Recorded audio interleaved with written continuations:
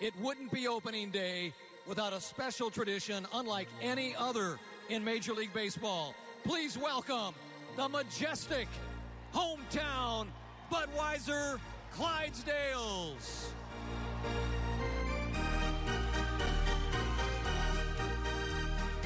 Hello everyone and welcome back to episode 127 of the Viva Albertos podcast. I'm Tyler Kinsey, I'm a writer here at VEB, and we're back starting to do these podcasts hopefully regularly again, and this one is going to be focusing one on the big news of the Paul Goldschmidt extension, and then looking ahead to what's happening this week, which is opening day. Regular season baseball is finally back, but first we'll welcome on two guests. First is my co-host, that's Heather Simon. She's a writer and editor here. How are you doing, Heather? Hello, I'm good. How are you? Good, and we're also joined by a fellow writer, and also congrats, Ben Clemens, on the new job of Fangraphs contributing writer, so he's moving up in the world. Thanks. All right, so it was looking like a fairly conventional, little rough spring training for the Cardinals, but then there was an extension with Paul Goldschmidt, and I don't know about you guys, I thought, Heather, your Hunt Peck headline was really fitting. It was something along the lines of, Paul Goldschmidt might be a boring superstar, but he's our boring superstar, and this is the largest contract in franchise history, and this perennial all-star, one of the best first basemen in baseball, and is it just me, or did it feel like this big extension didn't really get the attention among fans that it warranted? Yeah, that seems kind of right to me. I think there might be a little bit of extension fatigue across all of baseball, since basically every player signed one within a 2-day window, it seems like. And I think it even kept going afterwards. Right. I think part of it is, too, like, Mike Trout just signed, like, the biggest contract ever. And so people are like, oh, I don't know, the largest contract extension in Cardinals history just doesn't seem like quite as impressive comparatively. Yeah, or people are like, oh, like Alex Bregman got $100 million. I barely know who that is. Right. Cardinals fans, maybe. I mean, he's good.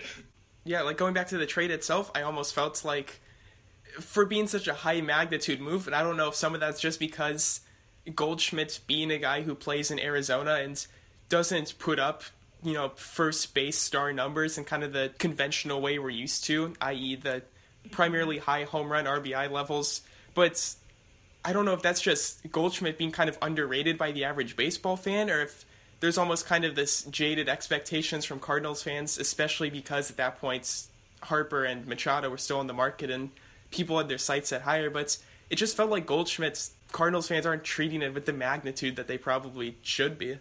I definitely agree with that.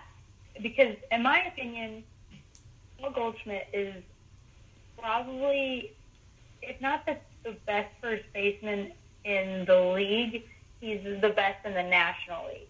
I'm trying to think of another first baseman that I would put ahead of him, or that I would want before Paul Goldschmidt, and I can't think of any.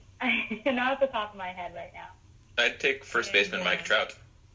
Just playing out of position. First baseman Mike Trout, maybe, with first baseman skills. But yeah. It's a great pickup. Like, the Cardinals, once again, for like the second off season in a row, have just acquired their new best player. So that's not nothing for sure. Is there any concern though with Goldschmidt? The extension doesn't actually kick in until 2020, so I'm pretty sure he'll finish out this year on the $14.5 million from the team option that Arizona exercised. Is there any concern signing a first baseman for a contract that's ages 32 through 36, especially considering the high volume and workload Goldschmidt's played at? I mean, I'm pretty strongly opinionated about this, so take this with a grain of salt, but I think you have to either like complain about the team not spending enough or complain about the efficiency. You can't do both, because, you know, we heard a lot of the Cardinals aren't spending enough to win. That was, I think, one of the big narratives of this offseason. Like, oh, why are they going and spending talent to get Paul Goldschmidt when they could just spend money to get, you know, all these years of Bryce Harper? Well, they're spending money. Like, they and you might disagree on where to put the money, but the one thing that I had been upset with the Cardinals about in recent years was just that they weren't really choosing to increase their spending.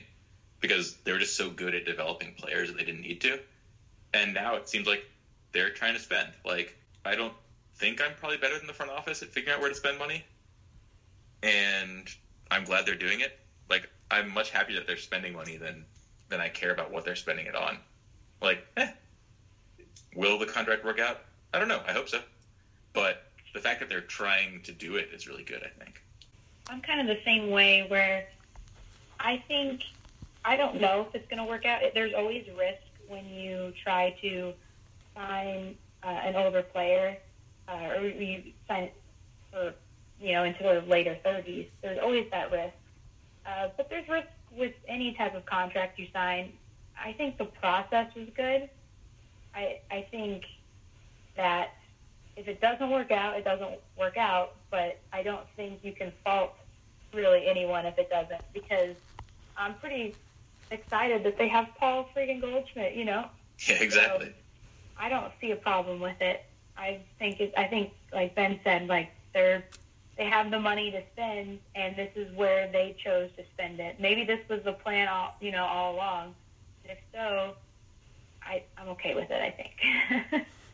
Like, even in the grand scheme of baseball economics, I don't think 5 years and $130 million is going to devastate a team and just their roster, even if it doesn't pan out the way the Cardinals are hoping. But even then, you look at a guy like Goldschmidt, and if this were a player who was kind of their only skill, or their only few skills that they got value through was their power or their speed, then I think I'd be a little more concerned, just because we know that those are skills that don't necessarily age as well. But you look at Goldschmidt, and he runs the bases decently well, not even just through raw speed, but through good base running, making good decisions, taking the extra base, but also getting on base a ton through drawing walks, and those are skills that I don't think necessarily are going to deteriorate over time as a guy gets older. So I think Goldschmidt will hopefully age pretty well, and again, I'm not going to complain about them locking up who's been one of the, if not the most productive first baseman in baseball over the past several years. I can't remember who it was that made this comment on the Goldschmidt post, but they said something like, when they evaluate moves, they think about if the Cubs were to have made that same move, would they be mad? And if the answer is yes, then it was probably a good move. So with that in mind, if the Cubs were to have done this, I would have been freaking devastated. So I think it was probably a good decision. But what do I know? Yeah. One thing that is interesting is, I live, on the East Coast, so I don't really have not a lot of my close work friends and stuff are Cardinals fans. None of them are. And they're all like, wow, the Cardinals had an amazing offseason. Like Andrew Miller, Paul Goldschmidt, they're just getting all the good players. They didn't give up anybody. But then if you look at Cardinals fans, like, we suck. Like, our team's going to be really bad. I don't think they're very good. I wish they did more in the offseason. And there's just, a really big disconnect where some of it might just be, like learned helplessness, where they're like, oh, the Cardinals always make offseason moves, and they always turn into Dexter Fowler. But I do think that there's a big disconnect in perception about how the offseason was between, in St. Louis and outside of St. Louis. I think some of that's, to your point, Ben, is for a couple of reasons. One, because I think Cardinals fans are frustrated by the Ozuna trade not working out, but that's for a couple of reasons. One, I think fans were kind of unrealistic about what he could sustain. You look at this offseason, bringing in a Goldschmidt, bringing in a Miller, they didn't give up a ton this offseason. It's pretty much rolling back the exact same team minus Luke Weaver, because Carson Kelly was basically a non-factor. Sure, Tyson Ross is gone. You never really had him in the whole year anyway. Bud Norris is gone. I don't think anyone's going to complain about that. Really, this team, I think, is in a similar spot, but I guess the question is that a good thing? Some of these older players, like a Matt Carpenter, getting a year older, but also some of these guys who are younger kind of coming closer into their prime. But I guess we can kind of segue into how you think the team is going to look. We were talking before we started recording about guys who we think are either going to regress forward or regress backwards. And do you think right now that this team is better than they were last year? But more specifically, I'm assuming the answer is yes. How much so? How much better do you think this team is compared to where it was at the start of the offseason? I think the team's a lot better than it was at the start of the offseason, because we covered this, but they added Paul Goldschmidt. He's really good. he probably increased the team's like projected wins this year by like 3 or 4 wins or something. I mean, probably closer to 3, but that's great.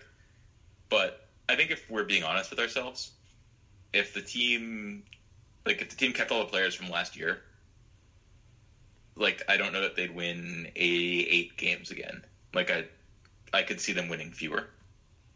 I kind of think, like, there are some guys who played over their heads, and like that, if that comes back a little bit, I didn't know where we were going to get more talent from. So, you know, getting Goldschmidt is a great way to do that. And like, if you told me the Cardinals won 88 games in 2019, I'd say, yeah, like, that seems pretty reasonable. And so that's the same record as last year. But like, last year, I kind of think we got lucky to win 88 games. And this year, that's my expectation. Yeah, I mean, like, Harrison Bader is a great player. Don't get me wrong. Great defender, great base runner. But I don't think any of us reasonably should expect him to produce almost 4 wins again or be the hitter that he was. If you look, for example, at some of the other guys, especially on the pitching side, there's some pretty big discrepancies. Even a guy like Miles Mikolas is an example of that, where kind of the surface level numbers don't necessarily back up with the more predictive peripherals. So, like you just said, I think there are going to be players on this team who were there last year and were productive last year, and to some extent I think will be productive again this year, but maybe not to the same degree. So to get back to 88 wins again, or to maybe push a little bit beyond that, you are going to need to add in several different places, and I think shoring up the bullpen with Miller and bringing in Goldschmidt was a great way to do that.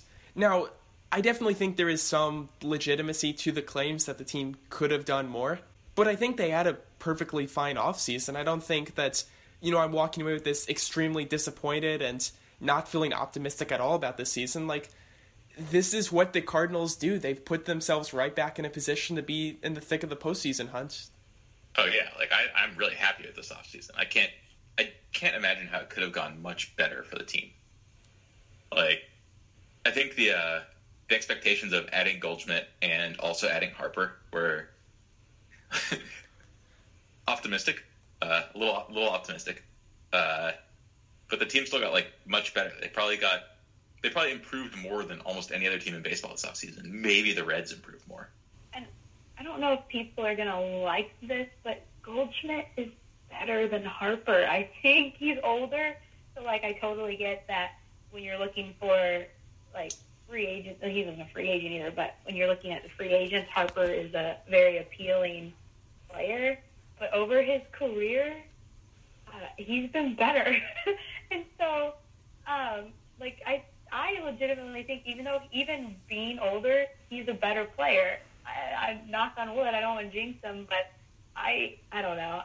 I wouldn't have minded if the Cardinals got Harper, but I'm not upset that they didn't, because I'm not a big believer in him. I think he gets injured a lot, and I don't think he's going to age that well. I'm sure he'll be worth his contract seems manageable, so I'm sure he'll be worth it. But I don't know. I wasn't that crazy about him. I would much rather have Goldschmidt. I don't know why. Maybe that's a crazy gut feeling thing, but that's my personal theory. So.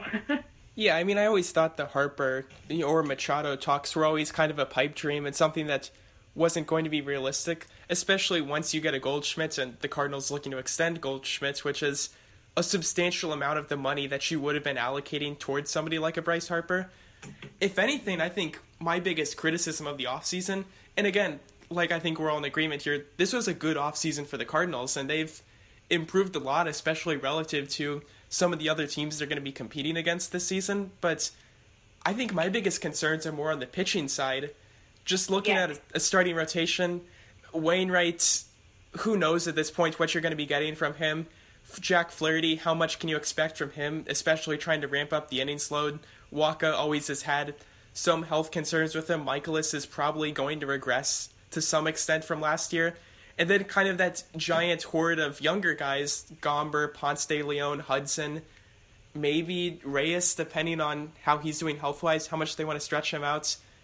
How concerned should we be about the rotation for the Cardinals? Because they have options, definitely, but with pretty much every single one of them, there's, I think, fair question marks to be attached to them. I'm like both concerned and hopeful because, yeah, it seems pretty easy for guys to not be as good as they were last year because like Flaherty and Michaelis were both great. And, you know, when somebody's great one year, they're not necessarily going to be as good next year. And like Michaelis was awesome last year. But I'm also really hopeful because I think kind of the guys who we think of as the end of the rotation, like the 4th through 7th starters, are all pretty exciting. I am just very concerned about the rotation because of all the reasons that you already said, Tyler.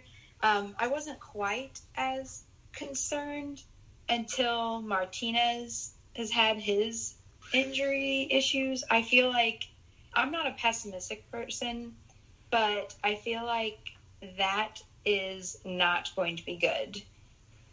I kind of looked into that procedure he had done, the plasma injection, and it just seemed kind of like a hokey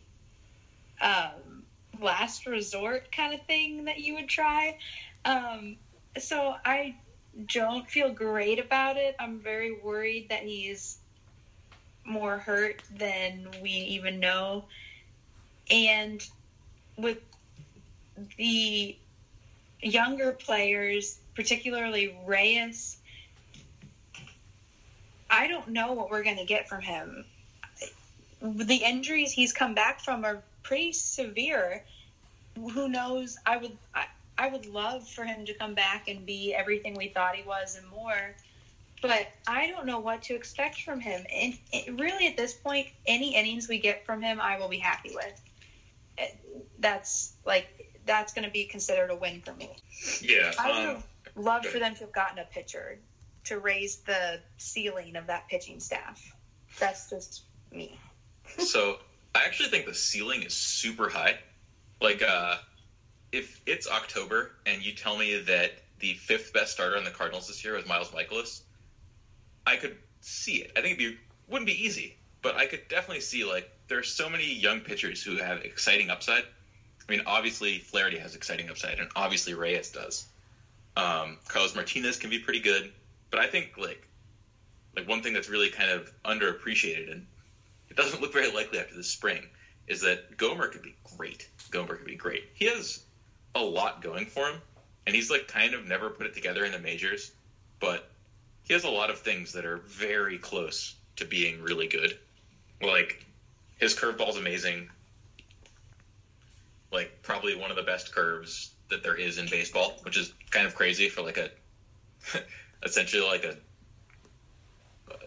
like depth prospect who's never been rated as anything and wasn't a real draft pick. But it's incredible. Like, he throws really hard. He's adding a slider, and it seems like it didn't work at all in spring training, and that's kind of been his downfall. But if he just became like the next, I don't know, like that guy in the Dodgers, Hyunjin Ryu, was like, he was an all-star last year and had like a 2 ERA and threw 100 some odd innings as a lefty and was amazing and started their first game of the playoffs. And if you told me that's Gomer, I'd be like, it's a 90th percentile outcome or something, but I could see it. Like, they just have so many young and really hard-throwing starters that I could see a really, really good upside scenario where everyone's amazing. But I think the downside's also, you know, it's pretty evident. Like, you know, Flaherty's not as good as he was last year. Michaelis isn't as good as he was last year, and all the young guys suck. And then we have problems. Yeah, so I just think it's really variable. It's helpful that they have a lot of 5th starters, but still, like, you don't really want John Gant to be starting 20 games.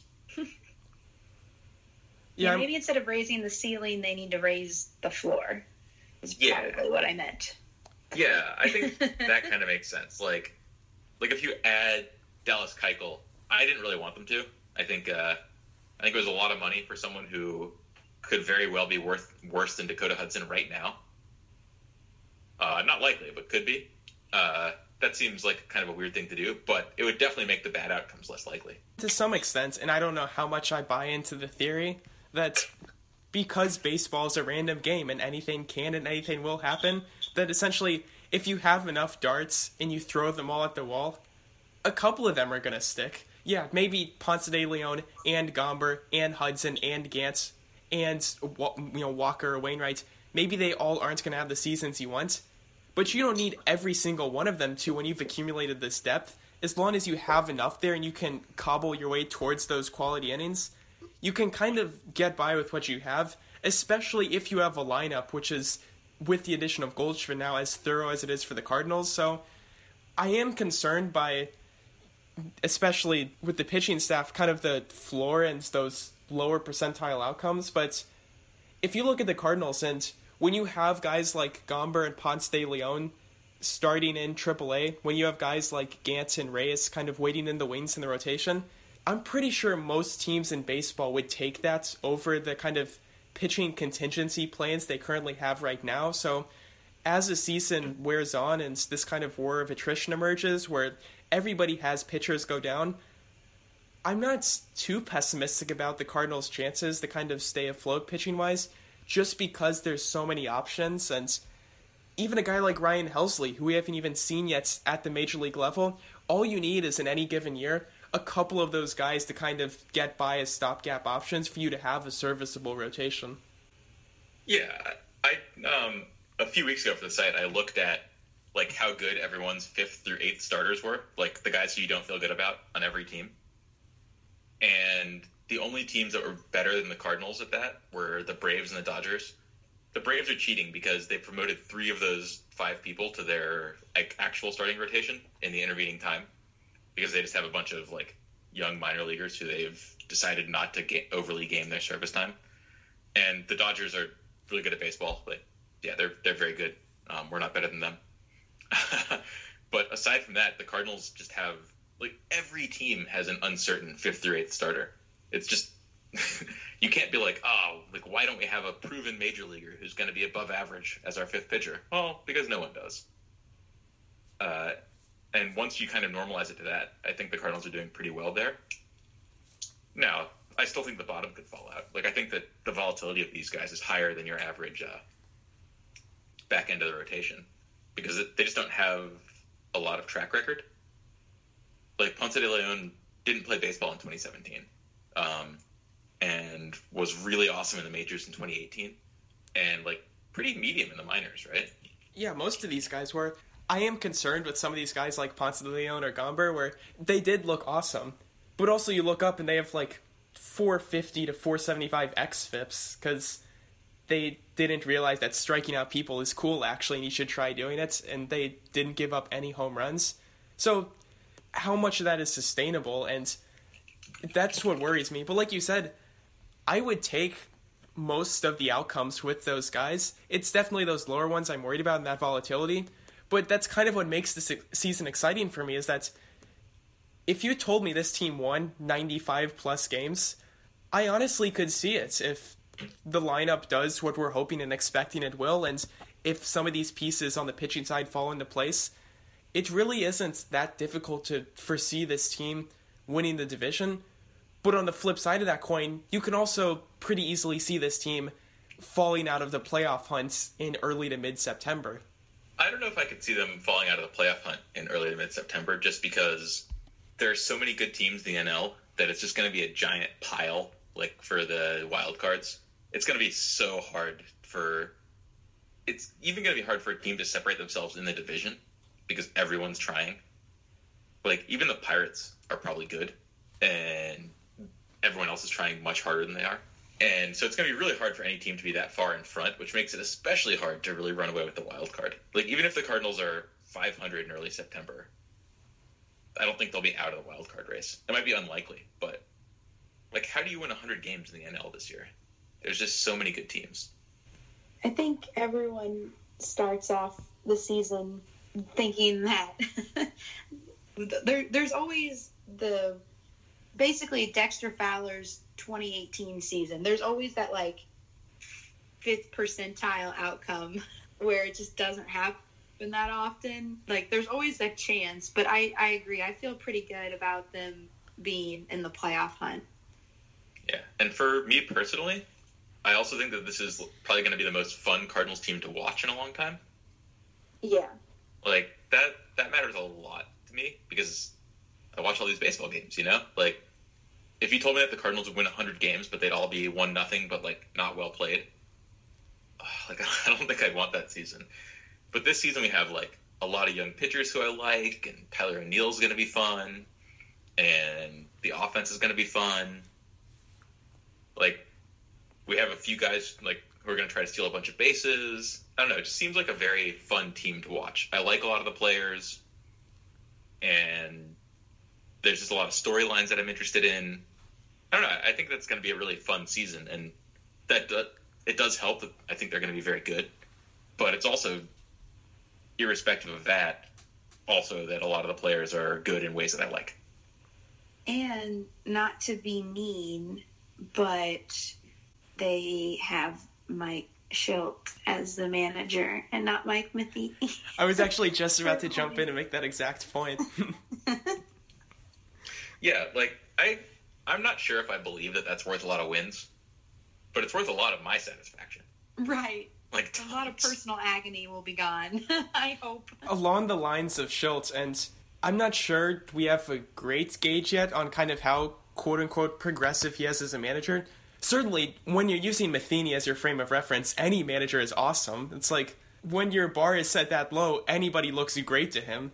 But especially with the team, the way the Cardinals are set, outside of maybe Michaelis, well, probably Michaelis, Flaherty, maybe Waka and or Wainwright, depending on how they're holding up, this team really doesn't have a lot of prototypical, you can plug this starting pitcher in for 180-plus innings. So I think the pitching situation's by necessity almost going to be very fluid this season. So I'm really hoping that does mean the team is going to be more creative in the way that they use the pitching staff and kind of, I don't want to say they've fallen behind the curve as far as what other teams are doing there, but maybe not having the traditional pitching formats that other teams have used and the Cardinals have used in the past. So am I being over my head and optimistic there, or do you think there's a chance that we start to see the team to some extent kind of experiment with these things, given that this pitching staff is very much concentrated on depth over being top heavy with a couple really strong guys at the top of the rotation? I think it's one thing to say they're not going to have an eighth pitcher who never pitches anymore. Like, they'll vary bullpen minutes, or like bullpen touches, as it were, a little bit more, and work a little bit harder on having the guys who are up pitch. That, I think, was always one of Matheny's big shortcomings, was that he just had like a shorthand in his head and he didn't vary it by game. And I think that will probably not happen. I think that there will be probably a lot more attempting to get guys on schedules and get all of the bullpen pitchers pitching. But I'm not ready to say like, oh, that means they're going to be doing like tandem starts or like totally changing the way that baseball works. They're going to go with a 7-man rotation, but with no relievers, or a 3-man rotation with 1 billion relievers. I think it's more likely they just like are a little smarter about bullpen usage and try to have a 5-starter rotation, and guys get hurt and ineffective and bounce around between the bullpen and starting. Like, it's always a good bet to bet on things not changing. Yeah, I think that's generally where I fall as far as my expectations. Even just as far as things like, and this is something I wrote about at the end of 2017, I believe it was, Matheny was notorious for leaving his starting pitchers in way longer than he should have.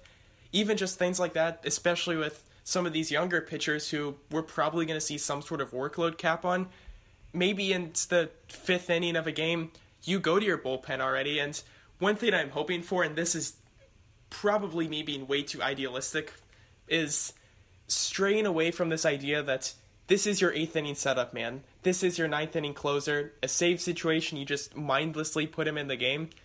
Because I don't think this team should have, like, a definitive closer that you automatically go to in save situations. And I know, like, I'm just spitballing here and, like I said, being way too idealistic and hopeful, but the way this bullpen is set up, it's just a lot of pieces right now, but a lot of really interesting pieces that I'd love to see the team get creative and mix and match. And I think they definitely will a lot more than they have in past years, but I don't think to the extent that a stat junkie like me would necessarily like to see from any team. I'm not sure I really agree with the kind of like pure math, like there should be no bullpen positions. Like, I actually kind of like the idea of having somebody who's generally has the role of a closer. I don't think it needs to be your best pitcher. I think that's not super clear, but it's just such a long season, and having a routine makes people so much better able to recover and like pitch better, to where they're not always kind of preemptively warming up. There haven't been a lot of studies done on this, but it'd be really easy for me to believe that having all these guys like, hey, be ready at any minute, we're just going to put you in based on what's happened in the last 5 batters, could wear you down over time. Like, I was kind of an advocate last year for having Bravia be the closer, without thinking he was the best pitcher in the bullpen, just because, like, having a guy who you're kind of used to coming in the ninth and, like, he can pitch high leverage innings, I think is good for the bullpen. I think mixing and matching in front of that makes more sense, and having someone who can fill in if it's like, you know, a 3-run save and you really don't want to do it, or maybe he and Miller can switch if like there's righties up in the 8th, then he comes in and pitches the 8th. But I think having somewhat regimented roles is pretty good for people. Like, just in my life, I've never done really well at a workplace where they're like, no one has any defined roles and everyone figures out what they're doing when we get to the office that day. I've done that before at work, and it's actually not that easy, because like your head gets all messed up, like you're kind of in your own head about what you're going to be doing that day. So I don't mind the team trying to make people's like mental preparation a little easier. I think the problem comes in when it's not a good matchup and you insist on using someone just because that's your 8th inning guy or that's your closer or that's whatever. I definitely agree with that. I will say though, and I've never played professional baseball, believe it or not, but from people that have, they say that there is something different about the 9th inning, and I'm going to just take their word for it. So maybe there is a different mentality you have to have being that last guy to get all the outs. There might be something to that, and players say there's something to that. I'll take their word for it. I could see it being a little nerve-wracking, and you have to have kind of I don't really know what the characteristic you have to have is, but I could see that being a thing, and that's some people just can't pitch the 9th. And, you know, I have no idea why the human brain works the way it does. Why did Rick Ankiel hit the backstop? Why did all this other stuff happen, you know? Like, I don't know. But I could see that being a thing. So there probably is some sort of mental element to that part, I would say. Yeah, to your point also, like about like getting away from really bad matchups, it kind of seems like 10% flexibility would be good, and like having 2 guys who have the mental stability to pitch the 9th, to the extent that exists. If they think it exists for them, you know? Right. Like if a guy says, if I pitch the 9th, I feel bad. Well, that's bad. Yeah, then you probably shouldn't be pitching the 9th. Yeah. But also, some of it is like having Andrew Miller probably makes your team much better at doing that, because he is super respected and super willing to do whatever. You know, it's kind of the opposite of having Bud Norris in a way, where like Bud Norris was definitely the bullpen leader last year. I mean, you can't look at it any other way. He was, you know, assessing kangaroo court fines and all that kind of stuff. And like, I guarantee you, he very much believes in a regimented bullpen role. Mm-hmm. And so, like, for better or worse, there's probably some extent of like falling in behind him, and like you kind of get used to that every day, because that's what, you know, the guys who are making the decisions think. And Miller was super vocal when the Indians were, I mean, they were using him flexibly, but they still had a closer. But he was super flexible about being willing to be their best pitcher, but also he just said, you know, I'm kind of good at pitching multiple innings and going in whenever, so that's what I do. But that doesn't mean that like Cody Allen isn't going to pitch the 9th and be great. And I think that tone really helps.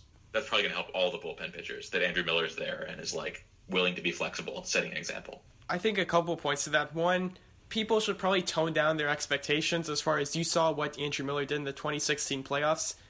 Simply put, you can't replicate that over 162 games and a schedule where you don't have off days pretty much every other day like you do in the playoffs. Like, physically, you shouldn't do that to a human arm, because no human arm should actually be pitching. Like, all these pitchers break eventually, it feels like, and you just shouldn't be doing that.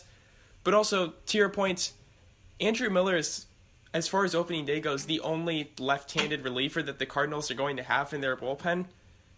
Is that worrisome to you as far as being able to play the matchup games? Obviously, you'd rather have a good righty than a bad lefty just because he throws left-handed, but do you think, because in 2019, there's still not going to be any limits on the minimum 3 batter limit, which takes in place 2020, are you worried about, for example, in a division with a guy like Anthony Rizzo or Joey Votto, being able to kind of have that flexibility, and when there is a lineup where you have 2 or 3 lefties in a row, consistently having guys where you can play those matchup games late innings?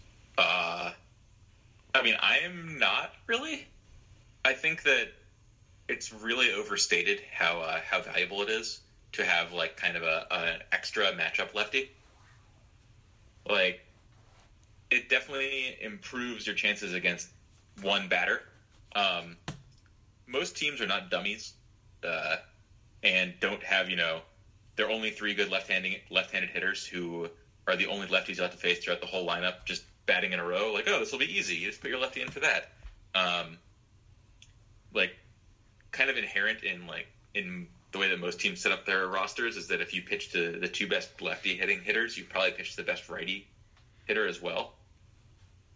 And it's also just it's a real gain, but it's a small gain. And essentially it seems like what it came down to is you can have Brebbia or you can have Tyler Webb. And I might rather have Brebbia pitching to lefties than Tyler Webb pitching to lefties. Just having a lefty is not that useful if they're not good. That's right.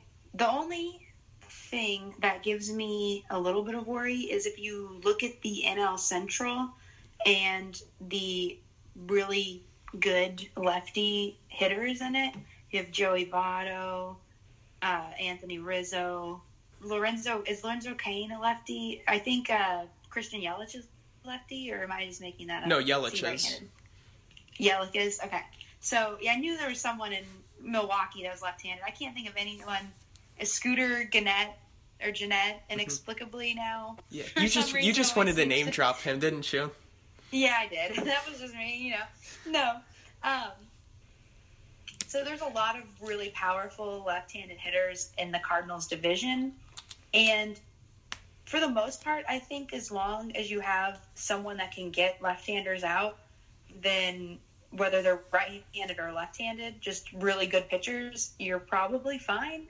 But I wouldn't feel bad about them having just a left-hander that's completely lethal to left-handed hitters. That wouldn't make me mad, But I think they're probably fine because Miller could do that if all else fails. Come in and face Votto and then pitch another inning or whatever in a key situation. I actually don't really like the kind of lefty to get one out role.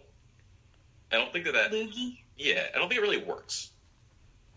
The way that with the amount of relievers that you need to use these days, I don't think that you can really sustain a bullpen with a loogie. No one actually does it anymore. It's kind of it's a thing that happened that Tony La Russa made up, so everyone thinks that it still happens a lot. But the incidence has declined a ton because you just can't. Starters are throwing 5 innings, so you need to get, a lot of outs a night, 12 outs a night, plus all the batters who reach with your bullpen. And you just can't do that if one guy's getting, 0 to 1 outs. Just with how much, Andrew Miller pitches, it just would be nice, I feel to have one more lefty. Because, what if he has pitched 2 or 3 straight days, now he's unavailable, so you have no lefties. And like I said, I don't know if the splits are even that prominent either way. I feel as long as you have right-handers that can get left-handed hitting out, you should probably be fine. Yeah. But one thing that's a little weird is that we're carrying Mike Myers, who is, a baseball player. Definitely a baseball player. Mm-hmm. But, not particularly great. He has potential, obviously. He's been a probably average-ish reliever in the big leagues before. But he's not, like, awesome, and he is a righty, and he's out of options, so he kind of constrains what the Cardinals do with their roster. Like, a lot of the reason that we kind of have a crunch is because they can't send him down. Like, that spot, if he were lefty, that'd be great. But I do find it a little weird that that's kind of what's tying us up. Like, if you look at kind of the rest of the bullpen, like, you got Miller, Hicks, Brebbia, Leone, Reyes, Gant, who can, like, kind of be the sixth starter in a pinch. Like, those six are quite solid. And I wouldn't take, whatever kind of arbitrary lefty, Jason Shreve or Cecil when he comes back over them, or Webb even. But, like, I don't exactly get why Myers needs to be the seventh guy in the bullpen. That's the one thing I'm not sure about. Yeah, especially with Gant in the bullpens, because you really don't need Myers as kind of that emergency starter, long relief guy, especially now that starters aren't going as deep into games. I don't think you necessarily need him for that. I mean, he was definitely, like, last year was as good as we've seen him. He was averaging 96.6 miles an hour on his fastball. But I definitely agree to your point. If Myers had options, I definitely think we're seeing him in Memphis to start this season. Yeah. And also, like, he's no longer the guy who you can stretch out. He pitched 50 games last year and 51 innings. Like, he is a one-inning guy now. They've remade him into just a guy who throws really hard. And that's, like, a useful thing to have. But there is a place where I could be like, oh, yeah, like, I would take a lefty over him maybe if the lefty were effective. And I do think that he's kind of at risk of disappearing when we get enough of the injured bullpen back. Like, it's hard to imagine him not performing well and staying on the team. Yeah, and if that makes sense. Just from a roster standpoint, he's kind of in one of those weird spots where presumably Myers would probably get claimed on waivers. I doubt he makes it through all of the 29 other teams. Oh yeah, definitely. So it's like, do you burn the roster spot on him? And next year will be interesting, definitely, with all the rule changes, having a 26th man on the roster throughout the year to see how that kind of changes the dynamic for things. But as far as 2019 goes, that's going to be interesting with the Cardinals and how they want to kind of try to use, especially because, again, with this year, the disabled list is still 10 days. The option period before you have to go back to the minor leagues and back up to the majors is still 10 days. Both of those get moved back up to 15 next year. But with these guys that are out of options, and I think you saw that in the way the opening day roster is shaped, the Cardinals maybe aren't going to have the flexibility that they would have liked and that we've seen from them at times in the past to kind of run that Memphis shuttle like they have been doing. Yeah, I think there's really something to the fact that if they really wanted to have options, the only pitcher in the bullpen who has options right now, I mean, I guess Reyes does, but that's not happening. Like, I think it's pretty unlikely that Reyes is both healthy and not in the majors this year. But the only pitcher who has options who they're likely to send down is Brebbia, but you also don't want to send him down. He's really good. And that's kind of a tough spot where last year they had more people they could send down. So I don't know how they resolve that, but it's kind of a weird juxtaposition of, like, the team really thinks they're all in this year, right? They've talked about it a lot in the media, and they've said, like, we want to win this year. We went out and got Paul Goldschmidt. Like, the Cardinals need to be back in the playoffs. It would be pretty weird to say that and then also be like, well, for service time reasons, we're going to play a player who we don't think is as good as our optimal lineup. Just because it'll probably make us a few wins better 2 years from now because we'll have more, kind of bulk level depth. It's kind of a weird juxtaposition. And I don't think it'll last once Carlos comes back. I think it's going to be pretty hard for Myers to be on the team unless he's pitching really well. And one thing, too, is that we saw last year with Jordan Hicks, he was on the team on opening day. The Cardinals didn't game the service time system with him by keeping him down a couple weeks. So I guess that's indicative that the team definitely is all in as far as managing the roster in a way that's maximizing having the best 25 guys on at any particular time. Yeah, the Cardinals are, I would say, pretty exemplary in terms of not having kind of game Super 2 guys, which I really like. They actually do seem like if they have a player who they think is ready to contribute, he just comes up. And, like, I understand that people's aesthetics and tastes are different, and sometimes you just want your team to win, and sometimes, you know, that's totally fine, and sometimes you just really care about the well-being of these baseball players, and that's obviously also totally fine. But for me, like, it feels pretty good that they're not manipulating their team's service time too much. More, you know, they're doing it less than the other teams are. That just makes me, like, gives me some residual, I'm happy about the Cardinals. I feel like that always comes back to haunt the team that does it in the first place. Like, I look at with Chris Bryant and the Cubs, that's probably the most obvious version of it. I'm not really haunting them too much. Oh, but I mean, when it comes to signing a contract extension, maybe we don't know yet, but if I were Chris Bryant, I would be remembering that. I would not be forgetting that. You know what I mean? So maybe I'm just pettier than the average baseball player, but I'd be like, oh, really? You want me now? You know? I would remember that when it comes to negotiating contracts. But we'll have to see. Maybe it won't. Maybe it'll be nothing. But I do think I don't know if he was outspoken about not liking that, or maybe it was his agent, or... He was very outspoken about it, I thought I remember... Okay, good. I'm not going crazy. I thought I remembered him being pretty unhappy about that. So... Yeah, that's definitely the case. Like, I think people are being more clearly upset about it now. And, I mean, I guess I hope it comes back to bite them, because, like, you can say that this is within the rules and also not like the rules, and that's kind of how I feel. Like, I don't think they're cheating, but I just don't like it.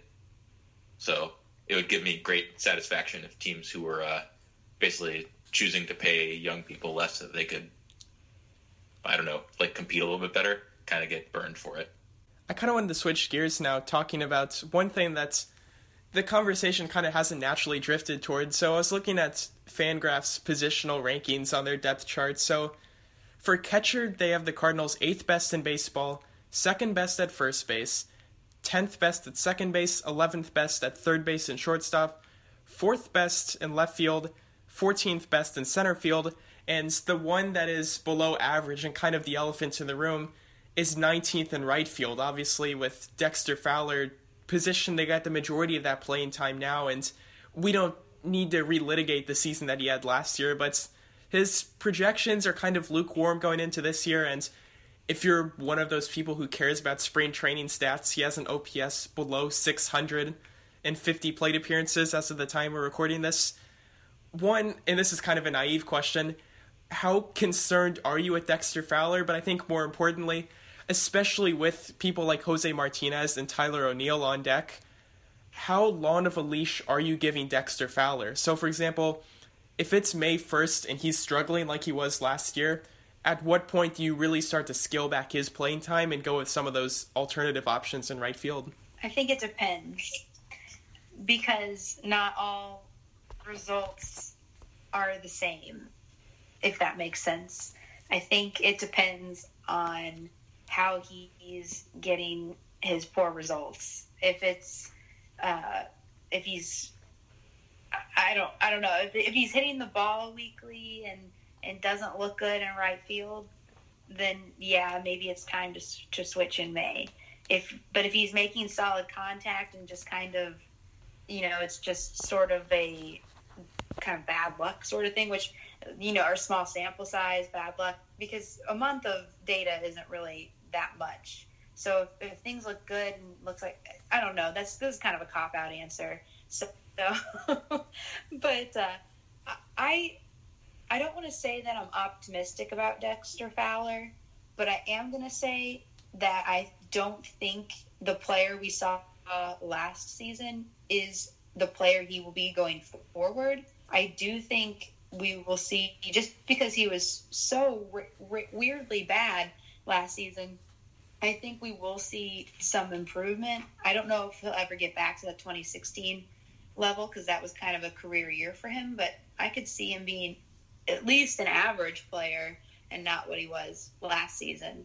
So I guess I think they kind of should already be splitting time anyway. So I don't know.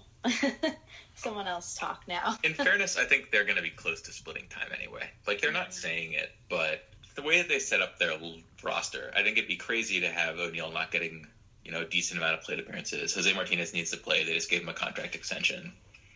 And I think that they could say, like, we're just trying to, Dexter's a veteran and we want to keep him fresh and healthy because, like, we're going to need him all year. Mm-hmm. And, like, that's true. And so you could easily see a timeshare where, like, let's say you get, like, 6 starts a week where he's, like, playing 3 times and the other guys are playing 3 times. That doesn't seem crazy at all. And you could even see it go 2-2-2 without it really feeling like a demotion. Because I think they could very reasonably say, like, hey, man, like, you're 33 and, like, one thing that can really, like, make you hit bad is if your knee's hurt. Like, it's pretty hard to play baseball if your knee's hurt. So, like, let's figure out a way to where, like, you're hitting when you're, like, super healthy. And, like, that's a big advantage that the team has this year. We got depth. Like, let's do it. And, like, let's be, like, locked and loaded come September. And I think that'd even be true. Like, one thing that's been kind of a constant throughout Fowler's career is that he's been pretty injury prone. Like, little nagging stuff, right? Like, he's never had a severe injury except the end of last year. But he's had a lot of nagging injuries throughout his career. Like, he's had 600 plate appearances once in his career. And, kind of having some kind of maintenance schedule to play him a little less, I think would make sense even if he were kind of back at 2017 Dexter Fowler, who's a good player, like, really good player for the Cardinals, actually. He played like 120 games and hit, like, really well. He hit, like, 265, walked 13% of the time. He was great. I'd take 2017 Dexter Fowler back. Yeah, but even if we had 2017 Dexter Fowler, I think it probably makes sense to, like, rest and rotate. That's one big advantage you get as the Cardinals is, like Ozuna probably needs to play every day. But you have a little bit more space elsewhere to, like, kind of, like, swap and mix and match and keep everybody fresh. And I think they, like, kind of have to take advantage of that. Like, that's a really nice thing about having, your current top position player prospect be in the majors, like having O'Neal in the majors right now. I guess he's not a rookie anymore. He's lost rookie eligibility. But having him up there, like, he can play any of the 3 outfield positions. He can fill in for people. And, like, he needs to play. So it's a good excuse to have him play. Yeah, I think that was one of the pitfalls we saw of the outfield last year. And really, the outfield the past couple years when we've seen guys struggle is that the Cardinals have gone into the year, and justifiably so, with kind of 3 solidified starting outfielders. And that's perfectly fine. But the question becomes then when one of those guys is struggling, how do you kind of start to deviate with that? And especially now that the most recent track record for Fowler is this abysmal 2018 season, I think, like you said, it is going to be a good excuse to get guys like Martinez and O'Neal those at-bats that they probably should be getting. So I think in that sense, it is good that maybe there aren't these concrete roles going into the season, just because naturally I think the team is going to be more willing to be flexible and move pieces around like that, just because they aren't mentally kind of gridlocked into this one way of setting the lineup every single day consistently. Yeah, and just to kind of add one thing on that right field projection, if you look at the Fangraphs plate appearances, great website, you should definitely check it out. O'Neal is projected for like 100 plate appearances this year, and I think that's not very likely.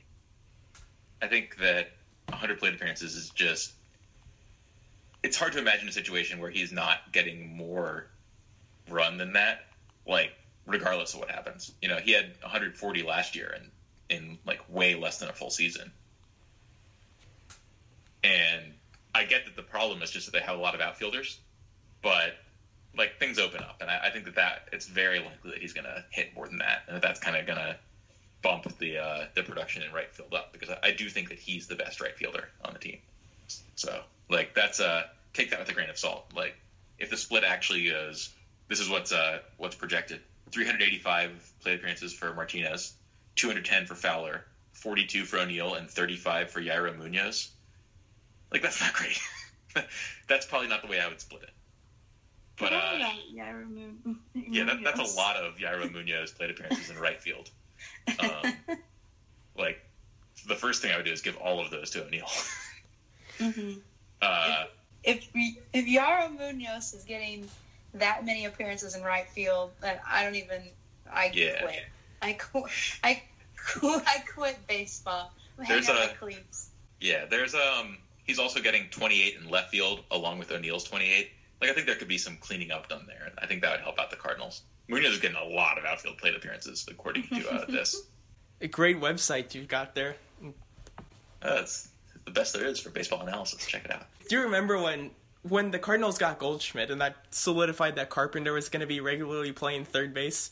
There was that, I can't remember what it was, that Post-Dispatch article saying Jerko was going to like start practicing outfield. Oh, yeah. I remember because I kind of defended that a little bit. Not really. Like, I don't want to see Jed Jerko playing the outfield, but also, like, what's the harm in him practicing it? You know, everyone's freaking out. I'm like, guys, just let him try. Who cares? Like, if you didn't Wong hurt himself playing outfield? Yeah, yes, he hurt his shoulder at Wrigley Field. His shoulder, knocked his shoulder on the turf or something. I guess, like, I'm not sure Jerko would move fast enough to hit the turf hard enough to hurt his shoulder. That's not clear. So maybe you're safe from that one. Yeah. I also think it made more sense last year when Ozuna was like really struggling just because his shoulder was so hurt. So with Ozuna, a couple people have asked me about this, and I haven't gotten a chance to really watch spring training. But a couple people have asked me if Ozuna is throwing, and as far as I've heard, it doesn't sound like his arm looks very good. Have you guys seen anything about that? I have not seen a full effort throw by him. I've seen some lobs because I've never seen like a play where he's needed to have a full effort throw. I'm just really interested in how his shoulder looks, feels, is behaving. I don't know. And I haven't really seen it. And people are asking me because they know I like baseball. And they're like, how does Ozuna look? I'm like, I don't know. I have no idea. Yeah, I mean, I think he's hitting pretty fine in spring training. Yeah, I mean, take it with a grain of salt. 45 spring training plate appearances, but 243, 356, 486 slash line, so 842 OPS. That's not terrible. And again, it's spring training, so really anything can happen. There's just so much fluctuation there. There's that guy in the A's, Chris Davis, who like basically can't throw. Like, I think I probably throw about as well as he does from the outfield, and didn't really play baseball. But he's also, like, like a really good hitter. Well, I know, like, that was a big part of Ozuna's, I don't know exactly how to phrase it, but why he didn't quite live up to expectations last season was that his shoulder was bothering him, and it affected his hitting, but also he's known for having a really great outfield arm. And I've talked with a couple of people about this, and how fans, I think, in general, seem to overrate outfield arms. It's like a very small part of being an outfielder, but you also do need to be able to throw the ball. And, like, if the runners know you can't throw, that's going to become a problem very quickly. So that was, and there was some controversy about him and his rehab efforts over the off season, I think, if I recall. Yeah, that's accurate. So that's why I'm kind of curious, if he seems I've really seen better, it. But one thing I've noticed is he is a really, really good instinctual outfielder. Like, Bader's really fast, and he has a really good first step, but I don't think anyone is better than Ozuna at reacting immediately and taking the best path to the ball. Like, he's actually incredible at the, like I don't know how fast he is, like, when he's underway. I haven't really looked at his sprint speed or anything. But if you watch him play and you're not really sure how fast he's running or anything, he just looks, like, technically perfect to me, which I think bodes pretty well. Like, that matters way more for outfield defense than any of this other stuff. I'll have to pay attention to that when the games start, because I've never really focused on, like, his technique in the outfield, but that's very interesting to me. He just tends to, like, get good jumps, basically. And I think that, it's not very sexy, but it's pretty important. Yeah, and to your point about Ozuna's arm, I'm looking at Fangraphs right now. They have a couple different metrics for arm strength. One that Fielding Bible uses, one that they use in UZR, which is kind of their catch-all defensive metric that they use in wins above replacement. one had his arm last year at 2 runs below average. One had his arm at 0.9 runs above average. So, while both are considerably lower than generally what we've seen from Ozuna, I'm not sure I buy that entirely. That's the numbers are that close to the average, but one, I think it definitely was overstated how bad his arm was, and specifically how much that actually cost the team, just because, like you said, there are far more important things that go into outfield defense than raw arm strength, so I'm not too concerned by it. And I also think a big reason why some people fixated on it was because the bat wasn't living up to what people were hyping it up to be. I think when guys are struggling, and we saw that with Dexter Fowler last year, that when things aren't going right, people I notice do tend to be more nitpicky and looking at those minutia things that, in the grand scheme of things, might cost you a run here or there, but Ozuna's still a very good player, and I'm more or less optimistic about him going into this next season. Yeah, I will point out that he really did not throw very hard. Like, here are the top effort throw numbers that I wrote about this last year for kind of a joke article when that guy threw a home run ball back off the monster wall in Fenway. So he used to average 92 miles an hour on like his max effort throws, then 89 in 2016, 81 in 2017, and 78 in 2018. And he had the lowest average velocity on max effort throws of any outfielder in baseball. So, like, his arm really was not strong last year. And it also just didn't matter that much. Like, I think that's kind of the real thing. Like, especially in left field, like, what are you doing with a strong arm? It seemed to affect his hitting more than anything. I agree. Because I actually wrote a post about this last year, where after this is the weird part too to me, is they put him on the DL and he got a cortisone shot after they acquired Matt Adams, like, because that was the thing that was holding them back from DLing him all season. Or I guess it's not called the DL anymore; it's called the IL. Injured list. Mm-hmm. So yeah, that was the thing that was keeping him from getting treatment on his arm, was that they didn't have Matt Adams. But besides that, I ran the numbers, and it is a small sample size because it's like 3/4 of a season and 1/4 of a season, and a lot of stuff can happen. But his numbers after he got the cortisone shot look so much better. He was even starting to hit the ball in the air more and pulling the ball more. It like, just not just the hitting numbers, which looked better, the results numbers looked better, but the actual, like, what happened numbers, looked better. Yeah. Where he hit the ball, how hard he hit it. I think his even velocity on exit velocity even looked better. Yeah, and like qualitatively, he just looked more comfortable too. Yeah. So it's like, why didn't they do that sooner? But I guess you never know what's going to help, I guess. But you could also imagine that Ozuna really felt pressure to be playing every day. Yeah. Like, I think it puts you in a tough situation if you're hurt, but not too hurt to be able to play. Definitely. And some of that comes down to, like I don't want to blame Matheny for everything, but I also kind of do. Go for it. Not like, around him, so yeah, we like, blame him for everything. Yeah. Like, you don't think Dave Roberts could be like, look, here's the deal, guy. Like, we need you better.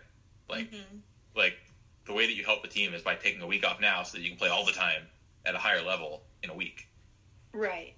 And it just did not seem like it's natural for Ozuna to want to play as much as possible. Like, if you got to the big leagues, like, you've believed in yourself, like, to the exclusivity of reason for your whole life, and you've been right. Like, you've been like, you know what? No, I'm the 0.0001%, and you were.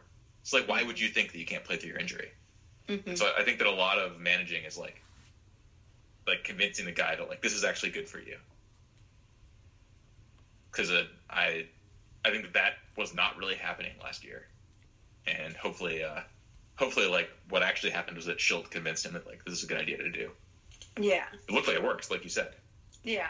Yeah, I'm definitely hoping Schilt will be better about that, especially now that he's not the intern. He's had that tag removed and he has a tangible contract and job security that that was one of the concerns and criticisms we had of Matheny, obviously one of many, is that he was very evasive and not willing to kind of confront players about what in the grand scheme was better for the team. And that's how we saw guys playing through little nicks that eventually snowballed into much worse than that and became longer stints on the disabled list or kind of prolonged periods of subpar mediocre play just because a guy wasn't playing at 100% or as close to 100% as people normally are over the course of a season. So especially with the Cardinals' depth that they've well established now, I'm hoping that that is something we see, that's you're willing to take a guy off, especially when we still have the 10-day disabled list for all players, that the Cardinals do take advantage of that. Not just to game the roster system for an extra bullpen pitcher here or there, but realistically when some of these guys are banged up, that they actually are sitting them out, because the trade-off between Tyler O'Neill and Marcell Ozuna and a bummed-up shoulder for Marcell Ozuna over a week isn't that much, especially when you're reaping the rewards of a healthy Ozuna for the next 2 months of the summer. Yeah, I think that's the real key, is it actually really is helpful for people to take time off. And I think you saw that that has been one of the things the Cardinals haven't necessarily been good at. Like, remember when they had to sit Matt Carpenter down for exhaustion? Oh my gosh, yeah. What was that, 2017, I think? That is one of my hopes for the year, is that we'll manage injuries better and, rotate guys better. And I think it's likely. The front office talks a big game about that, and it seems like they do a pretty good job of it in the minors of, keeping guys conditioned and getting guys trained and everything. So hopefully that, especially given that Shildt has brought a lot of the minor league coaching staff up to the majors, hopefully that carries over. All right, so unless you guys had anything to add, I guess we can do the cheesy standard podcast thing that everybody has been doing on these season previews. I'm going to put you on the spot. Give me your final win prediction for this team. 95 wins. I said 94 in a preview that I helped with before, so I'm gonna go with that. Well, I fully realize that that's a lot higher than the projections, and yeah, I don't know. I feel good about this team. I think if you made me say, do I think that's the most likely scenario? Maybe not, but I feel pretty good about it, and I think that there's a lot of outcomes where the team looks really good. It says a prediction, not an estimation or a projection. That's the key. That's what I'm predicting. That's what I think is going to happen. Now, there's a lot of scenarios where they don't do what I think they're going to do, and maybe they win 88 wins, and I think that's what they're projected at, and I feel like that's a good projection. I just think they're going to play above it. And maybe it's a little bit of wishful thinking. Oh, yeah, and listeners, if you remember this in September and I was wrong, definitely remind me of it. But, probably won't remember. So. No one ever goes back and listens to these, so I think we're safe. Yeah, and one note on projections. This is something not directly related to baseball, but 538, the stats site, did with their midterm elections. These projections are the average of a ton of simulations, thousands of simulations run on the season. So while that final number might say 86 wins for PECOTA or 85 wins on Fangraphs, that could be 85 wins like the average, but there's a wide range of outcomes within that. And we see every year there are teams that multiple standard deviations outperform or underperform their projections. That's not the projections' fault. That's just that baseball's a random sport and fluke things happen. So I almost feel coerced into bumping up my number now just in doing this episode, talking about how relatively good the offseason was. But it's just a tough National League this year, and it's tough for me to see the Cardinals or any of these teams leaping out ahead of the pack. But I know that, one of these teams inevitably will. That one of these teams, things will go right for them. Others will have injuries, things that don't go right for them. And the Cardinals are just about as likely to be that team that gets the positive or the negative breaks as anyone else. So I think I lean more on the optimistic side of this finally being the team that ends the long playoff droughts of, what is it? Our suffering. Yeah. Long suffering. These Seattle fans keep complaining, but we've really had it tough here in St. Louis. I'll go 90 wins flat for this team. And I'm assuming that will be good enough to sneak into at least the wild card game. Yeah, I think it hasn't been good enough once. So it'll probably be good enough. All right. So, while I carry on the tradition of pulling up an inspirational quotes, I have a brief trivia question as we enter the final stretch here in spring training. So, among all Cardinals players, no requirements, no minimum plate appearances here, which Cardinal has the highest OPS, on base plus slugging, this spring training? Do pitchers bat in every game? Not every game, but some of them. Yeah, I feel like it's like a random pitcher. Yeah, I will tell you. Like Adam, I'll give you a Wainwright hint. or something. The person here has one plate appearance on the spring. Oh, that's gonna make it tough. I'm gonna say John Gant because that'd be funny. Yeah, you and John Gant. I'm gonna go with Adam Wainwright. All right, you're actually really close with John Gant. He was fourth. The answer is someone who took their at-bats pretty recently, actually. It's Miles Michaelis. He has one plate appearance, and he hit a home run, so he has a 5... See, that was my first guess. But then when you said one plate appearance, I didn't think it was possible. I had one. Ugh. Yeah, that's what I'm hoping for, is that we get... The Cardinals had... I don't think they led the league because of Lorenzen on the Reds, but they were up there in pitcher home runs last year. And Gant contributed 2. That's right. I'm pretty sure I wrote about, like, he was 0 for 37. He'd never gotten on base, and then in the span of, like, a week, he popped off 2 home runs, and it was incredible. Well, Ben wrote wasn't that you, Ben, that wrote the article about him being 0 for 37? And then when he hit the home run, you put the King of Kings article or something on there? Yeah. At, like, 3... Wasn't it at, like, 3 a.m. or something? I think I scheduled it for, like, 3 a.m. That's perfect. I think I wrote it at midnight, and I was like, if I wake up and decide I don't want to send this, then I want to give myself a little time to. And then, nope, I was like, I'm going to run with this. Content's content, right? Yeah. Yes, it's great. I enjoyed it. All right, before we finish off with the quotes, is there any plugs you have? I know we've already given Fangraphs and our former overlord Craig Edwards, now Ben, multiple shout-outs, so is there anywhere else people can find your work, find you on social media, etc.? I'm _Ben_Clemens on Twitter, but I don't really, like, you can probably just find me at VB and Fangraphs, because my Twitter will probably be tweeting that I wrote an article at one of those sites. You can find me on Twitter at LIL_Scooter93. That is a personal Twitter account. It is not just all about baseball, just a warning. So maybe you don't want to follow me. There's a lot of pictures of my dog and stuff.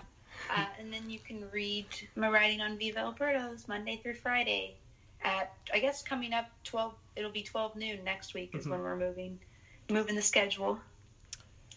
Yeah, I cannot provide scandalous dog content on Twitter like Heather can, but I am going to try to be more active. I kind of wasn't as active during the off-season just because there's not baseball games to talk about. What's the fun of that? But you can follow me on Twitter at Tyler_opinion, and I was kind of active at times in the off-season, but I'm hoping to get back to that a little more in the regular season now that that's starting up this week. And also read VEB, especially now that the regular season's starting again. We have actual baseball games to analyze and talk about and discuss, which is really exciting. Thank God. It was getting rough there. Yeah, I was running out of stuff to say. Yeah, there's always this breaking point trying to churn out baseball content to this, not this point, but the worst is like late January, early February, when you don't have spring training yet, but all the off-season stuff has happened already. It's just awful. And you can't do any of your year in review stuff. That's already gone by. So we've been through the worst. Yeah, we've made it, guys. We made it. All right, and we will leave. I think this is a fitting quote for the Cardinals. I hope Schultz tapes this one to the locker room. Expect problems and eat them for breakfast. I like it. Also, like, get some protein, though. Yeah. It's going to be a long day. Some eggs and bacon, something. Yeah. Yogurt. Just do something. All right, this has been episode 127, and the next time you'll be listening to us, there will be Cardinals baseball games in the books, regular season games that count in the final standings. So with that in mind, thank you for listening, and we'll see you next time.